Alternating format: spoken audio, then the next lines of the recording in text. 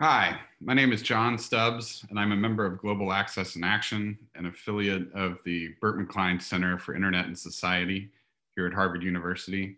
I'd like to thank Harvard, and especially Ruben and Lance, for providing the platform for our event today, and also the Petrie-Flom Center for Health Law and Policy at Harvard Law School for supporting this. If you're not familiar with Carmel and her team at Petrie-Flom, please check them out. I would also like to thank our faculty directors, Terry Fisher and Ruth Okeji, who fearlessly lead this project, in addition to all their other responsibilities at HLS, and also Ashvina Gadjali for all of her hard work in helping make this event possible. Gaia is an interesting project housed at Berkman Klein for a center focused on the internet and society. Some of you may ask why. Well, I think the last year is a clear demonstration of at least one reason. Health is a foundational issue that affects everything else. Every part of the world has been affected by the pandemic. A second reason is that because of that, and often the life or death nature of health, this sector is at the cutting edge of policy and legal questions that attempt to address the twin goals of innovation and access. How do we create the appropriate incentives for new technologies? How do we make sure that everyone who needs these new innovations receives them? These are lessons not only for healthcare products like pharmaceuticals, but also for communications technologies, clean technology solutions, efforts to adapt to climate change, address food security, and a host of other shared global challenges. COVID-19 focused the conversation. In record speed, we developed new and effective vaccines. The speed of innovation also laid bare constraints on our supply chains and our distribution channels. While the technology exists now, demand dramatically outstrips supply. And if supply existed, there are still clear gaps to cross to distribute vaccines to those in need around the world. While the US drops mask mandates and approaches 70% adult vaccination rates and readies itself for a roaring 20s summer and fall, many parts of the rest of the world right now are living in a nightmare. There are strained health systems, limited access to vaccines and treatments, and broken institutions incapable of handling crisis.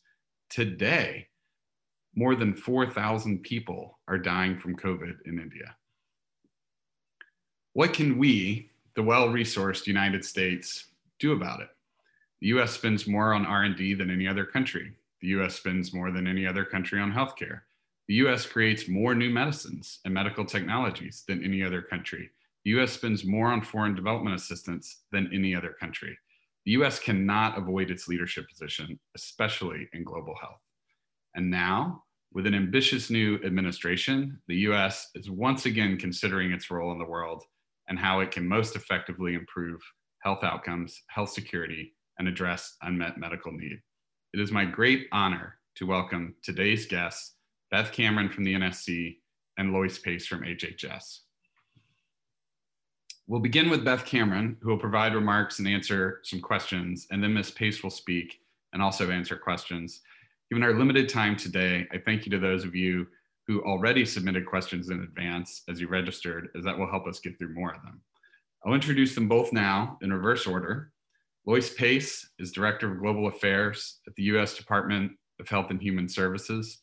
In her role, Lois oversees HHS engagement with foreign governments and international institutions, as well as global policymaking bodies such as the G7, G20, UNGA, and the World Health Assembly, which is happening next week. Previously, she served as President and Executive Director of the Global Health Council and was also a member of the Biden-Harris Transition COVID-19 Advisory Board. At GHC, she advocated for increased federal investments in global health in the face of budget cuts to the US CDC, USAID, and WHO. Prior to her role at GHC, Ms. Pace spent over a decade working with community-based organizations and grassroots leaders in countries across Asia and Africa on campaigns calling for person-centered access to health. Lois, thank you for joining us. But first, we will hear remarks from Beth Cameron. Beth currently serves as Special Assistant to the President and Senior Director for Global Health Security and Biodefense on the White House National Security Council staff. Prior to her recent appointment, Beth was the Vice President for Global Biological Policy and Programs at NTI, This is Beth's second tour of duty at the NSC. She previously held this position in the Obama administration, where she was instrumental in developing and launching the global health security agenda to address national security threats surrounding biosecurity, biosafety, biodefense, emerging infectious disease threats, biological select agents and toxins, dual use research, and bioterrorism. She's an unparalleled expert in her field. Beth, thank you for joining us. And Beth, please go ahead. Good morning, everyone. And thank you so much, John. Thank you to the center for inviting me today. And this is the second time I've had the pleasure of being involved with the Berkman Klein Center. And I'm just really grateful to be here today and to be able to share some remarks with you, and also to really answer your questions and also hear from my excellent and longtime friend and colleague, Lois Pace. So it's a pleasure to speak with you on this topic, which is really near and dear to my heart. And as John mentioned, I've spent my career really working to advance the United States' clear leadership role in global health security. Have seen this country experience a number of outbreaks and epidemics, and now, of course, the COVID-19 pandemic, which has cost millions of lives, trillions of dollars, and I think really importantly has created huge setbacks to those global health and sustainable development goals, from which it's going to take years and maybe decades to recover. And from this, we're going to continue to need really strong United States leadership. The US has really been at the forefront now of fighting, and we are looking forward to playing a lead role multilaterally in ending the COVID-19 pandemic, which is a goal that the president reiterated yesterday in his speech, where he talked about donating US vaccines, but also working with partners and allies around the world towards the ambitious goal of ending the pandemic. And I'll talk a little bit more about that in a couple of minutes. My role on the National Security Council staff is really to ensure that we're successful in ending this pandemic globally, but also really to monitor for emerging biological threats. That's really our no-fail mission, is while we're dealing with COVID-19, while we're working to end this pandemic and to provide assistance and work with partners around the world to prevent, detect, and respond to this outbreak, our no-fail mission is really monitoring for emerging infectious disease outbreaks that we know are continuing to happen. And in fact, we've seen 2 Ebola outbreaks happen during this pandemic. And we'll continue to see these outbreaks, and we'll hope that we catch them early, and we'll plan for catching them early so that we can respond quickly. But ultimately, there are a number of things that we know we've hit in terms of roadblocks in our ability as a world to prevent, detect, and respond to COVID-19. And many of these gaps are gaps that experts who are tuning in and who are on this forum already, including Lois, have been speaking about and working on for years, and in some cases, decades. I'm just going to speak about a couple of those roadblocks for a minute, and then give you a little bit of a thumbnail sketch of some of the work that we're trying to do to overcome those roadblocks, and most importantly, to make sure that they are not as great of a roadblock in the future for future emerging biological threats.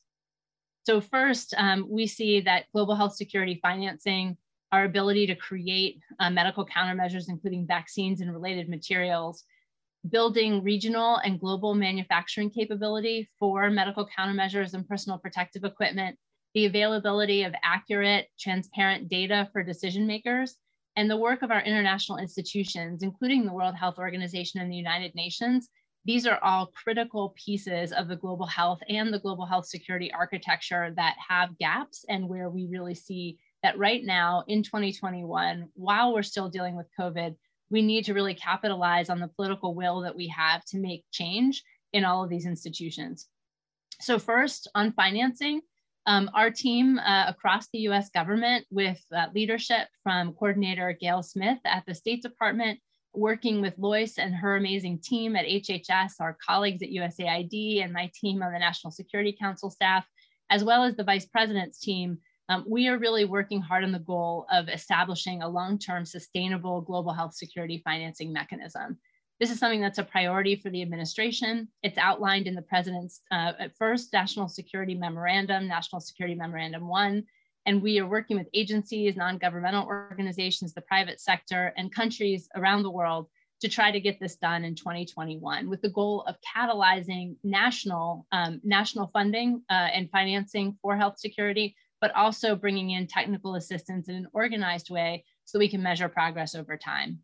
We're already seeing progress on this. For example, In the G7 Foreign Ministers track and the recent Equitable Access and Collaboration Statement, we've seen mention of these issues as well as others.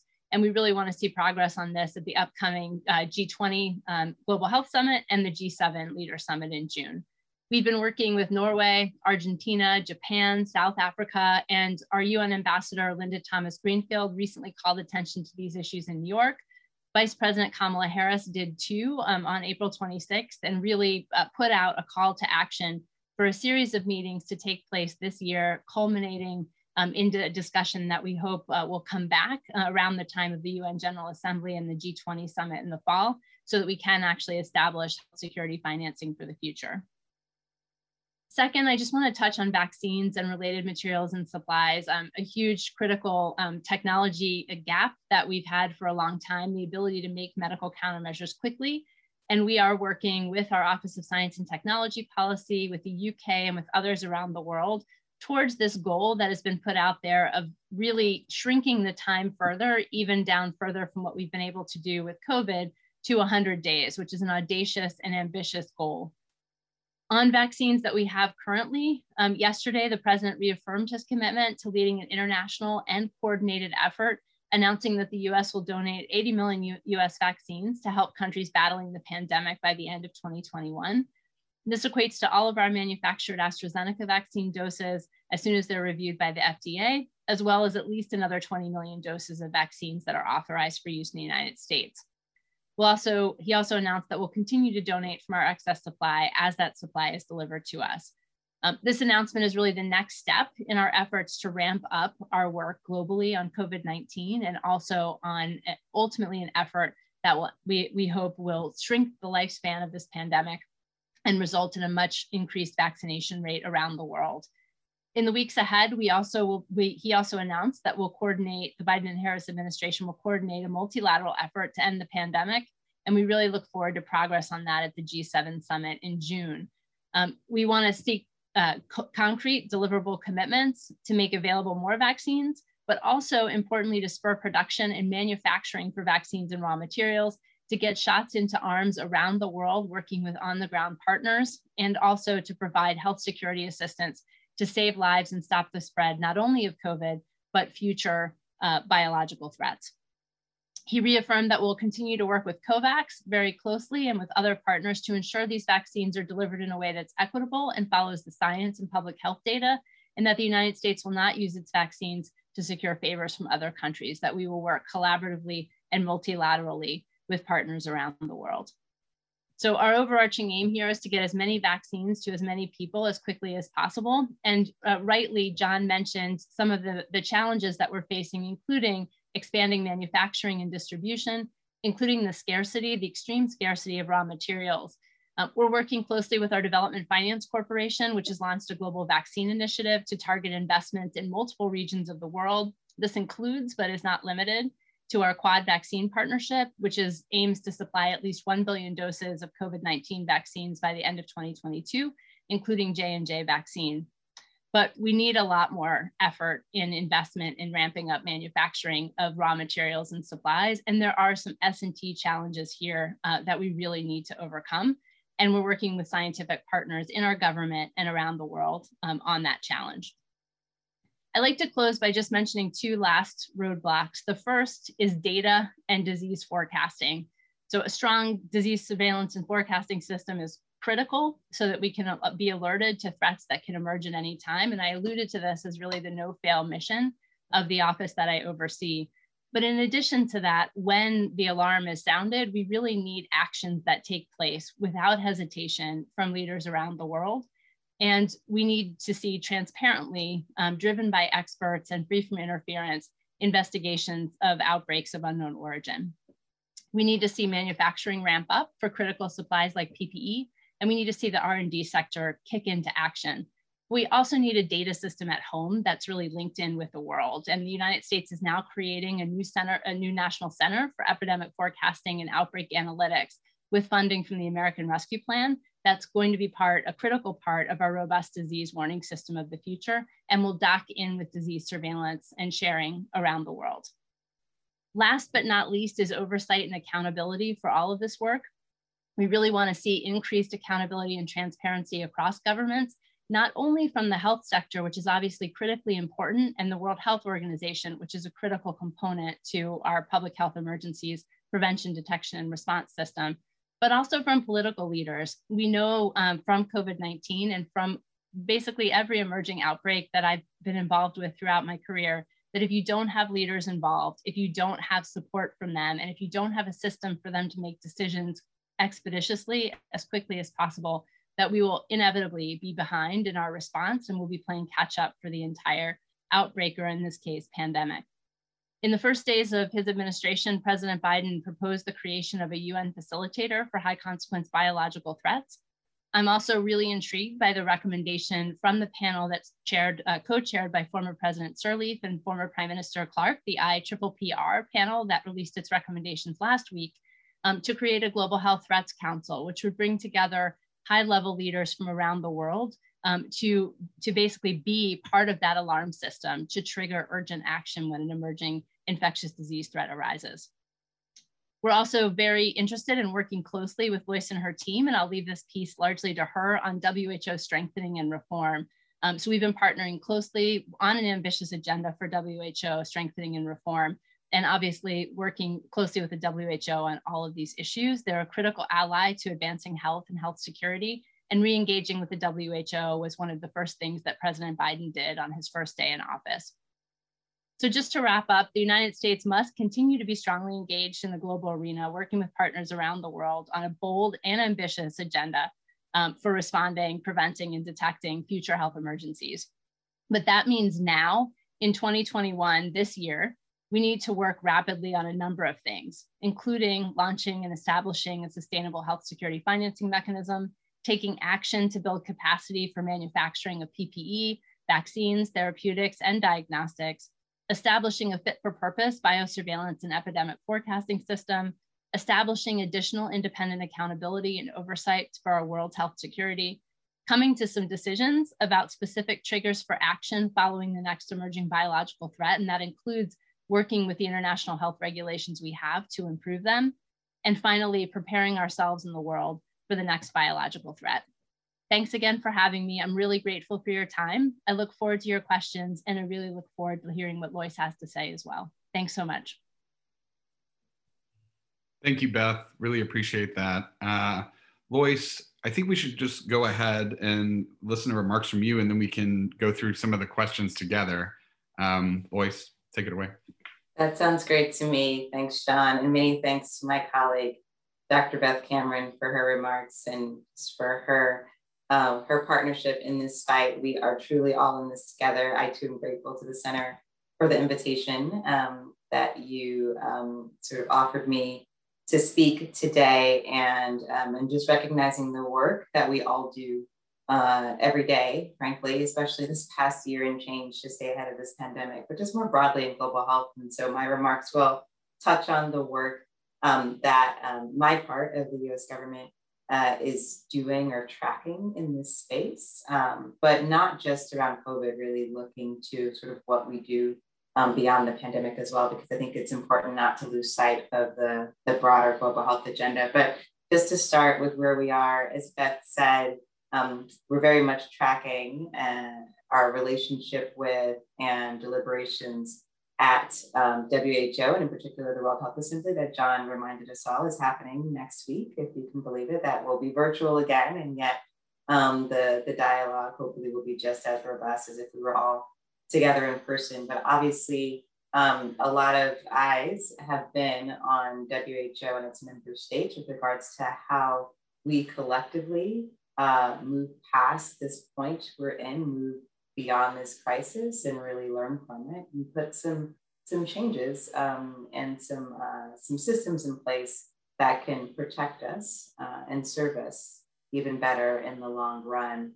Around the World Health Assembly, I think most people are aware of dialogue around how we strengthen WHO as an institution in terms of how it responds to outbreaks and public health emergencies. And as Beth mentioned, in addition to the independent panel report, there are a couple of other committees that have put forth recommendations that's informing these dialogues and decisions. or discussions across the USG, as well as with our counterparts in other governments. And so we're hopeful that what will come out of World Health Assembly is a better understanding of what we could do to reform the systems. And again, these systems that are meant to serve us worldwide, not just at WHO, but broadly. And I think that we can look to tools or instruments like the International Health Regulations and other opportunities to change the way we do business, and so that we can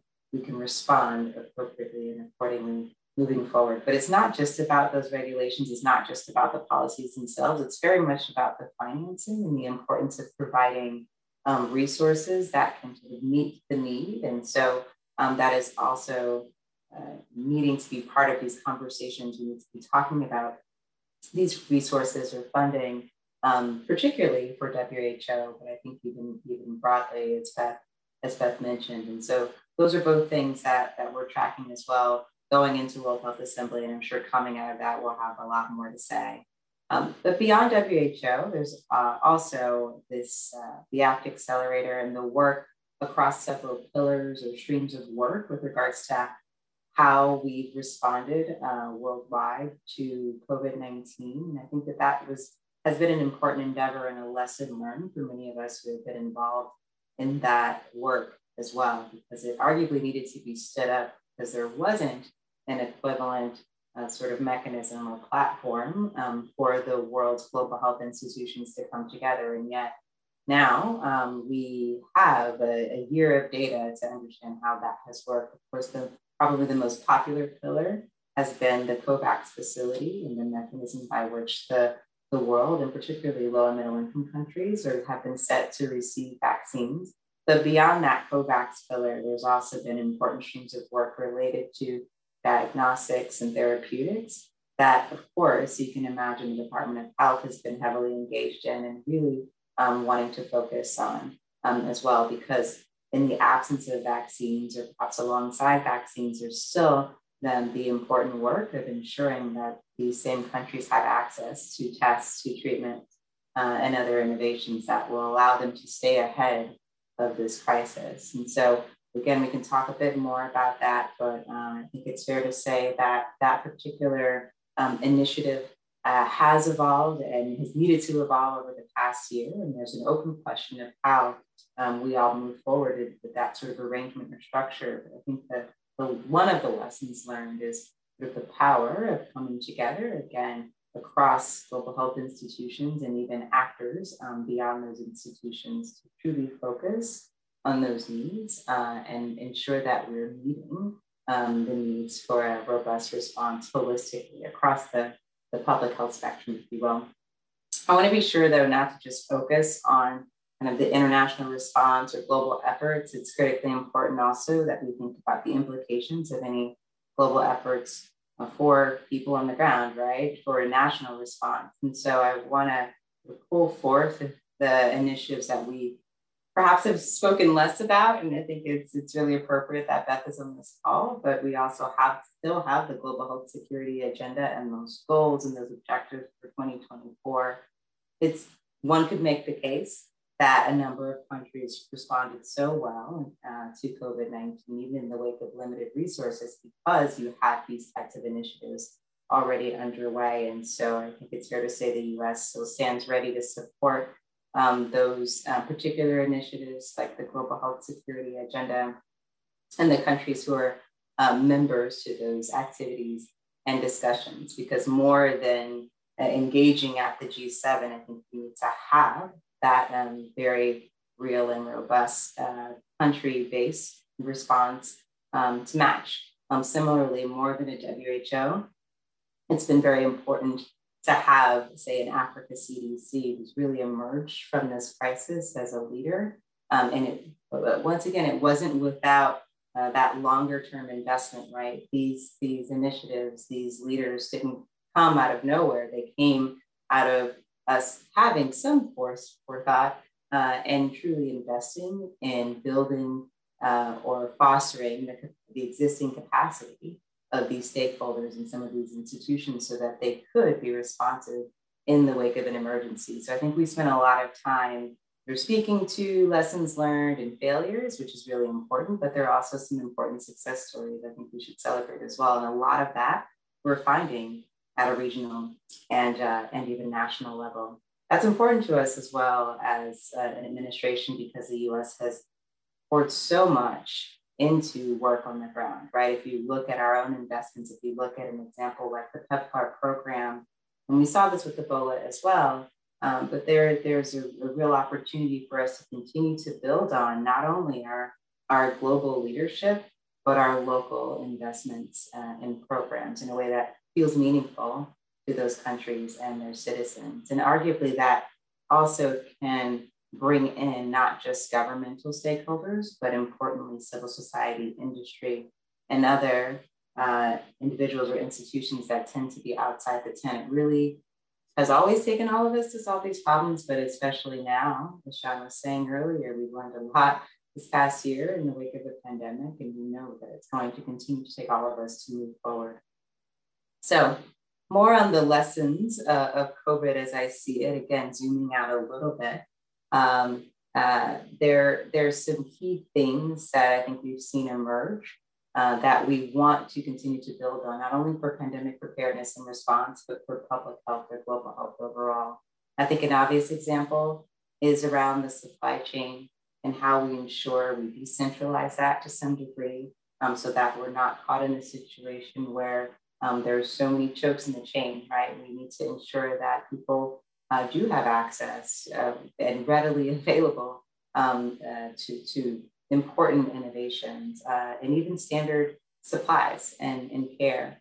And so I, as Beth has mentioned, I'm hopeful about initiatives such as the Quad Partnership, but there are also longstanding or ongoing interests and relationships we have, for example, on the African continent around their manufacturing agenda or ambitions, right? There's longstanding conversations about how we can ramp up capacity in other regions, and there's a great opportunity to revisit some of those conversations and initiatives and sort of reinvest accordingly so that there is some level of readiness.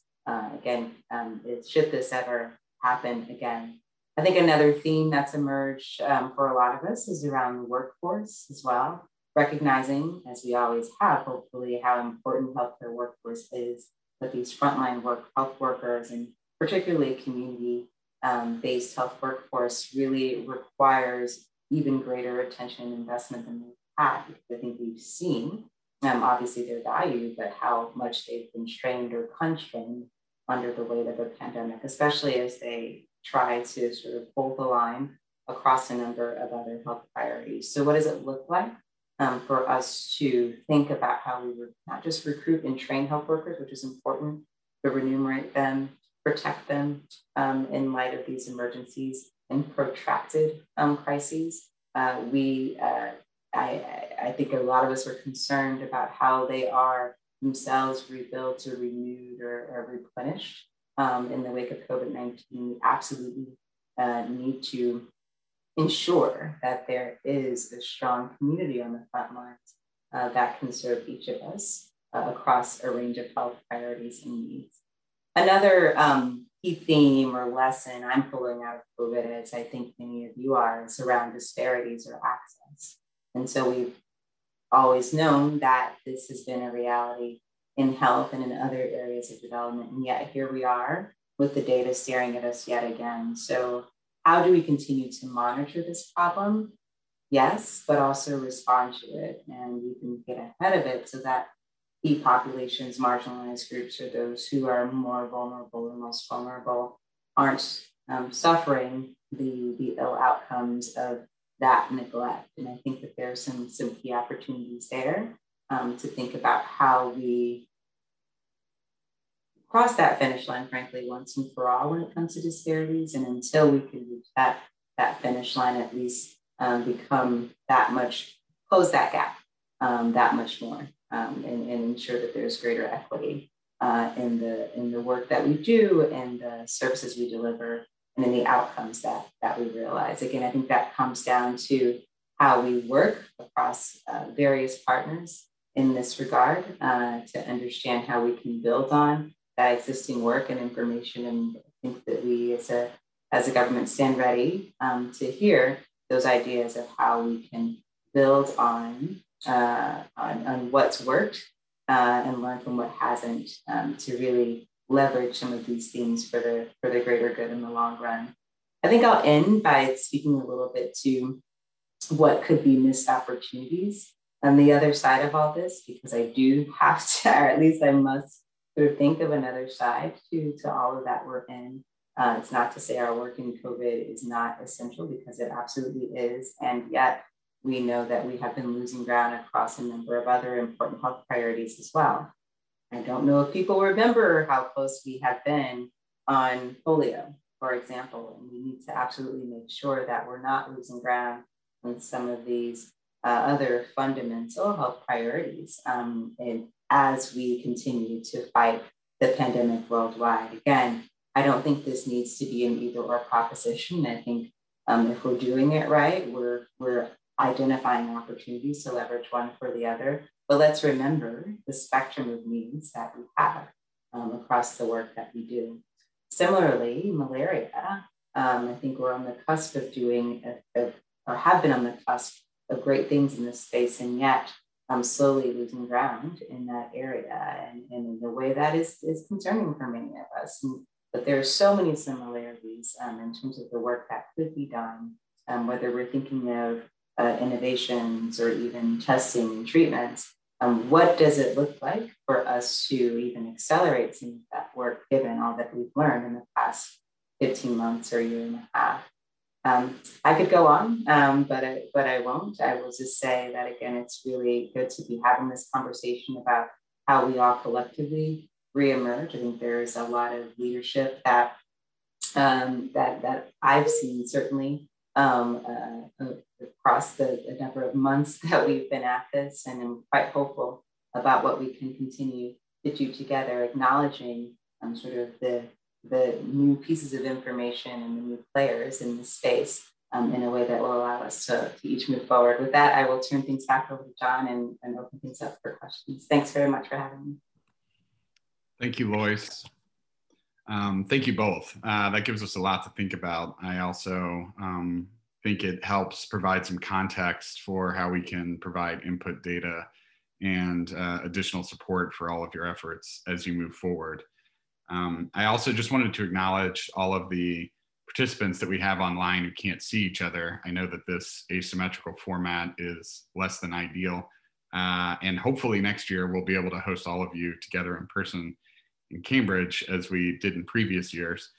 It's a tremendous group of global health leaders.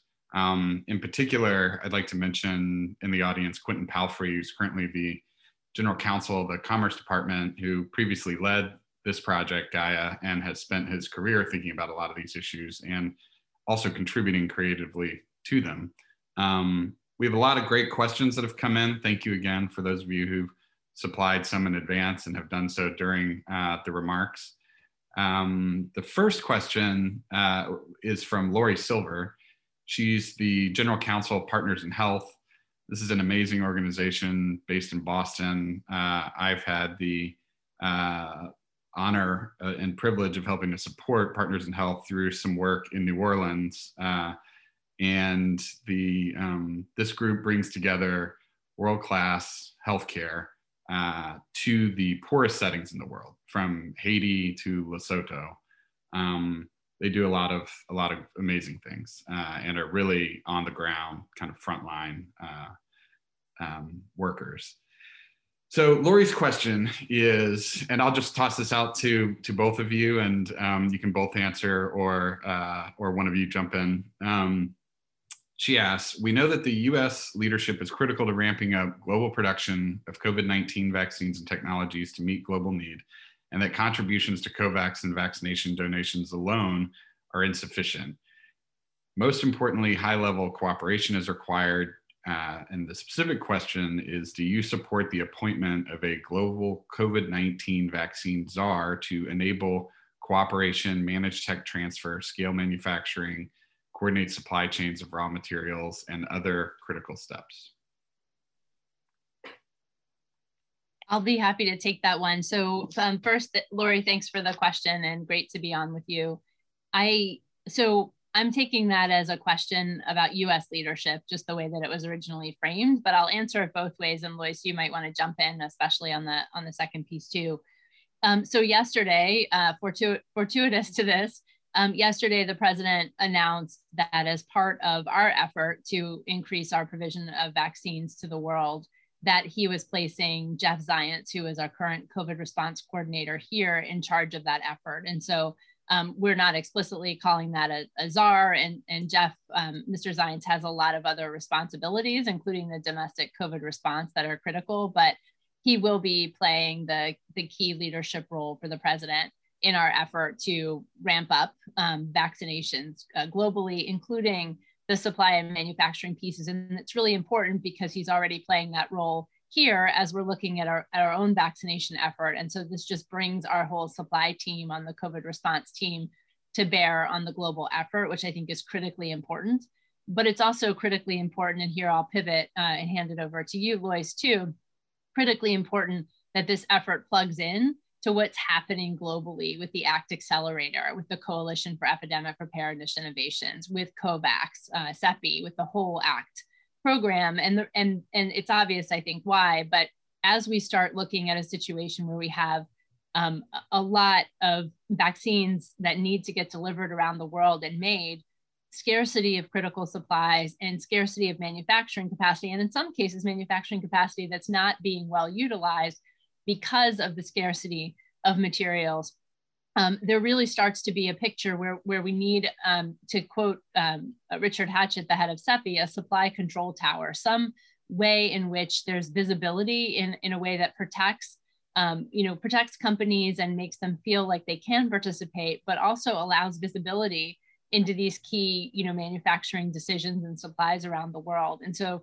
that's something that I think is a really interesting idea. It's an important idea, and it's one that we intend, to participate in, working with CEPI and ACT. But Lois, please jump in on that. Your team is really leading the effort with the ACT Accelerator, and I definitely want to hear from you.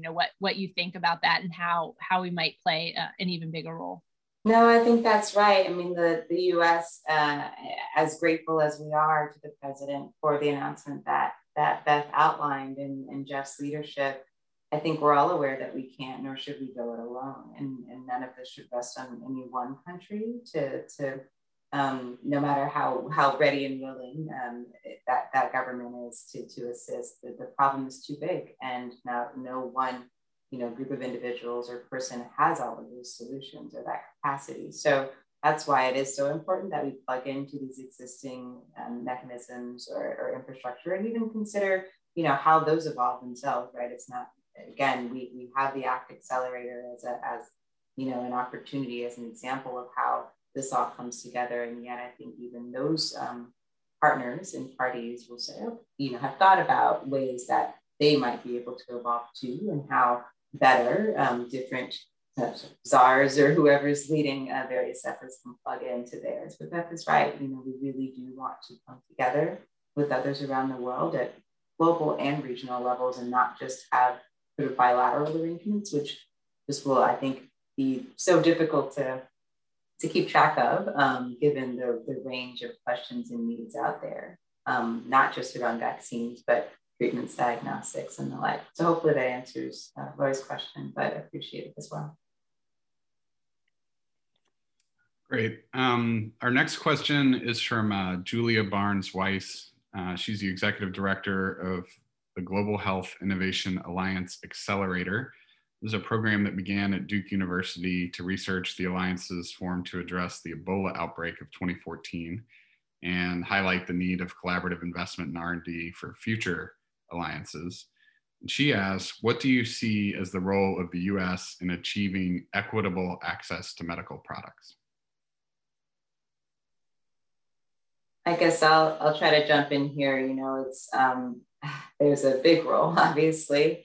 I think that some of those signals you've seen already from this administration, but I'll back up and really point to the principles that the president has put forth. And the principle of equity is really core to what he said as part of his agenda. And then when you look to the Department of Health and Human Services, our leadership as well really is looking at and thinking about equity in an important way. I think moving forward, there's a great opportunity too that I don't think we talk enough about in the global health space to link these conversations or goals across our domestic agenda and what we want to do globally.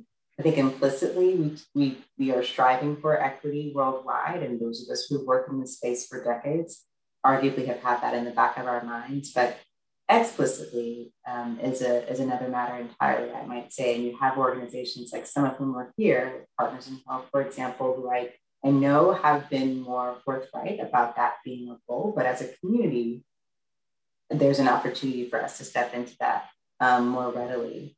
So, what does that look like and what can that look like moving forward? I think even if you look at the fundamentals of what we provide in terms of healthcare and services, that's, I think, an important starting point, right? And so we can talk about access to products, but ultimately this can and should be about what remains, right, beyond this moment where we absolutely want to close some of these gaps. And I think that's why you have the US taking the steps that we have to try and close those gaps. But what remains? What can be sustained in terms of an equity agenda? Is it really pushing for primary health care? Is it pushing for a more sustainable health workforce? Is it pushing for some other critical sort of fundamental baseline element or pillar to public health? I think that's ultimately what we're striving for, and ensuring that truly no one is left behind. And so that does mean, again, sort of counting and tracking who's not at the table and why, right? And expanding services or opportunities so that we can sort of capture all of those types of individuals. But I think that's the vision, or how I interpret the vision of this administration and the people who are sort of speaking to this as a priority. But Beth might have more to offer as well from her standpoint.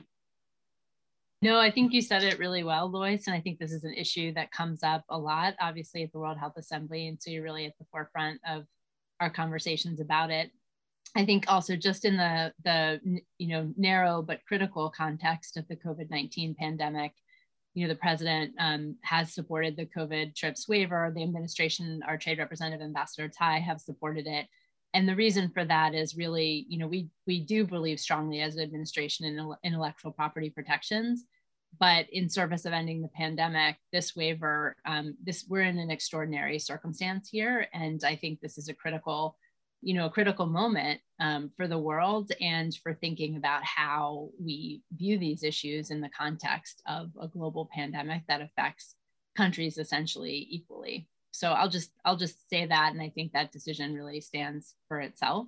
But also I think that it does portend a conversation in the future at the WTO as we move to text-based negotiations and as USTR takes on that work, but also for future pandemics and future health emergencies, how these issues are handled, and also, how companies conduct technology transfer and work on those issues with countries around the world. And just getting back to what I said in my remarks, the issue that in a pandemic, countries are responsible nationally, and regions are more or less able to produce the supplies, vaccines, tests, and personal protective equipment that they need. And so we really need a system that works for everyone. And that's definitely something that we support and want to lead on this year. Well, I just want to acknowledge that, because I think, Beth, you just answered a question from Zain Rizvi with Public Citizen based where I am in DC. This is the activist organization that was created in 1971 by Ralph Nader and is very influential, more than 500,000 members across the country. The question was essentially, will the US government share taxpayer-funded vaccine technology with the World Health Organization? And I think you touched on the current state of play with the World Trade Organization and the USTR's support for a COVID vaccine waiver.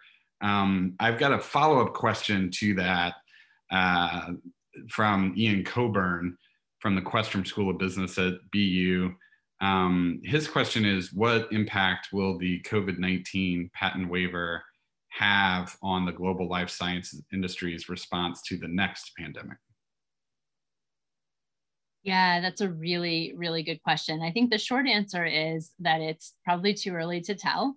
And I think ultimately there's a lot of work that will have to happen in the WTO context. I'll just say that what I hope will happen is that we will have a conversation about what those extraordinary circumstances look like and what should happen in the future. I am not an expert in intellectual property, so I won't opine on all of the different pieces of compulsory licensing in that document, which I've gotten to know better than I thought that I would, you know, as an expert coming into the administration and not having worked on those issues as much in the past. But I will say that I think that we need to bring those conversations, companies, manufacturing gaps that we have around the world closer together. I have also seen an extraordinary interest from companies that I've dealt with and that others in my administration are obviously working hand in glove with to solve these problems. So I think there is a lot of interest from companies in solving these issues, but I think there's also a lot of frustration from countries that haven't been able to access vaccines right now. And we need to bring those policy conversations closer together, and we need to bring those technical conversations closer together. It's one of the things that I think bodes really well about the long-term viability for the ACT Accelerator if we can get it right. And I'll pass it to Lois to see if she has more to say on that front. Yeah, I'd be curious about sort of the premise underneath the question too, because I also envision a world in which there's probably a larger universe of stakeholders. Even if we're just thinking about industry defined today can be very different in the next even several years, considering some of the opportunities I think companies themselves see now for regional partnerships and expansion. And so I'm just curious to think of that question in terms of who is around the table today and how they envision answering that in the next, say 4 years from now, right? Or 8 years from now. And then who actually is missing and who might come to the table in the sort of medium term, who might change the scope or shape of that kind of conversation. So I guess that's the thing I would add there. I just really would like to think of the diversity of industry or the opportunity that we have to, and even companies themselves, I think, have to think of, how they evolve and how that can be beneficial for them, certainly as companies, but for the people and the citizens they're hoping to serve with their products. And our next question, I think, speaks to some of the other participants around that table, not just on the R&D side, but also on the manufacturing and distribution side. It's from Greg Alton. Greg was formerly the Chief Patient Officer at Gilead Sciences. He's now on the board of Novavax. At Gilead, Greg created a pioneering access program that licensed HIV technologies to generic manufacturers along with tech transfer packages to scale up treatment for developing country patients. And I know that that's something that the administration has looked at as well, and many of the other programs that you've spoken to have looked at as well. And there are some real challenges with simply licensing technology, and how do you ensure that even if you're granting a waiver on a patent and allowing a manufacturer in, say, India to produce a vaccine or a treatment, that can actually happen. There are a whole range of other challenges then associated with that. So I think Greg's question is, bluntly, is the U.S. government prepared to invest in global manufacturing supply capacity and demand creation?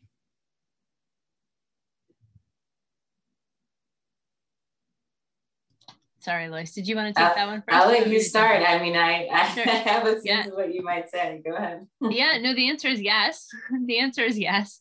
And we are investing. I pointed to just one example, which is our Development Finance Corporation, which is actively investing in India and watch this space. They are working in a number of other areas around the world actively with other partners, and it's definitely something that we think we need to see more of. And then I mentioned also just one critical gap that my team reminds me of frequently, and I'm sure Lois's team reminds her of frequently, which is we need some of these critical components that go into vaccine manufacturing that are very specialized right now to very specific vaccines, and which relate more or less to different styles of the vaccines that we have out there for COVID-19, and also which fit into other drugs and vaccines that are being manufactured, which are critical for other diseases and conditions that people have. And so we really do need a concerted effort that is looking at making components. And also there were a number of questions in the chat about regulatory approval, and I don't want to gloss over those.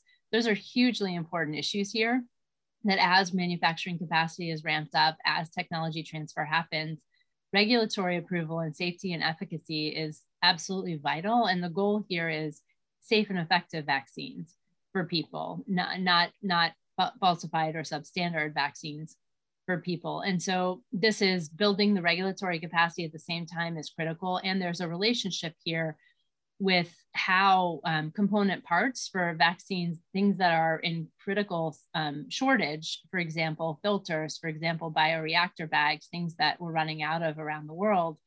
These things are specific to specific vaccines and specific configurations of vaccine manufacturing. And they're specific because the quality control process for each of those things is different. And so the quality, the regulatory control, the safety and efficacy of the vaccine and how these components are made are interlinked. And so what that means is we need to hack this consumables problem with regulatory officials from around the world at the table. And that's something I'm really interested in. And you have a lot of experts on the line. So if anyone has ideas about how we can do that, or experts that want to be part of that conversation, please let Lois and I know. Thank you. And thank you for very adeptly also scooping up some of the questions in the chat with that response. That's incredibly helpful. I think we probably have time for one last one. This was from Paul Davis with Right to Health Action.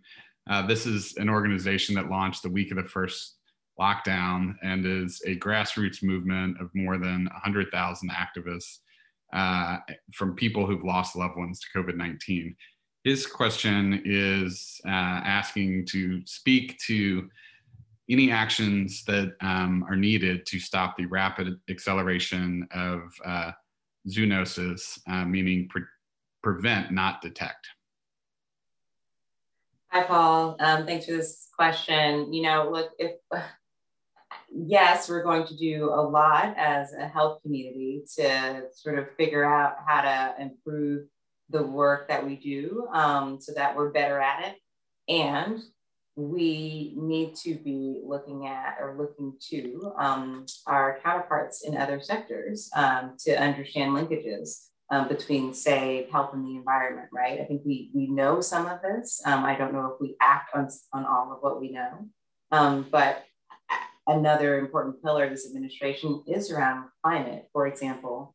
And so I think, you know, it's not lost on me that that is also alongside a pillar on COVID, a pillar on equity. And so what do we do to connect dots across those respective priorities? I think those conversations are happening at a global level and at a regional level as well. And these are conversations that we're tracking now and able to engage differently in because of COVID-19 and also because of, I think, the mandate that we've been given by the president to address these issues more holistically. So I think hopefully that's some comfort that we are tracking the problem differently and not just sort of sticking to our stovepipes, but rather really being mindful about these connections in a way that will lift our boats and help us understand the problem and solve these problems more comprehensively across various sectors, working hand in hand with people in other areas to address this, you know, this issue that hits all of us. So hopefully that helps with that response to your question as we end the hour. Thank you, Lois. Thank you, Beth. Very much appreciate your time. Know you're incredibly busy as you made clear in your remarks and your answers to these questions. We wish you the best of luck as you move forward, and we'll be in touch with participants over the next week or two. I think given the nature of this format, we're going to try to get some of these participants together to have a follow-on discussion using a lot of what you've given us as food for thought and kind of a framework for starting. So look forward to continuing the dialogue, and good luck with your endeavors. Thank you. Thank you so much, John. Thanks, everybody. This was great.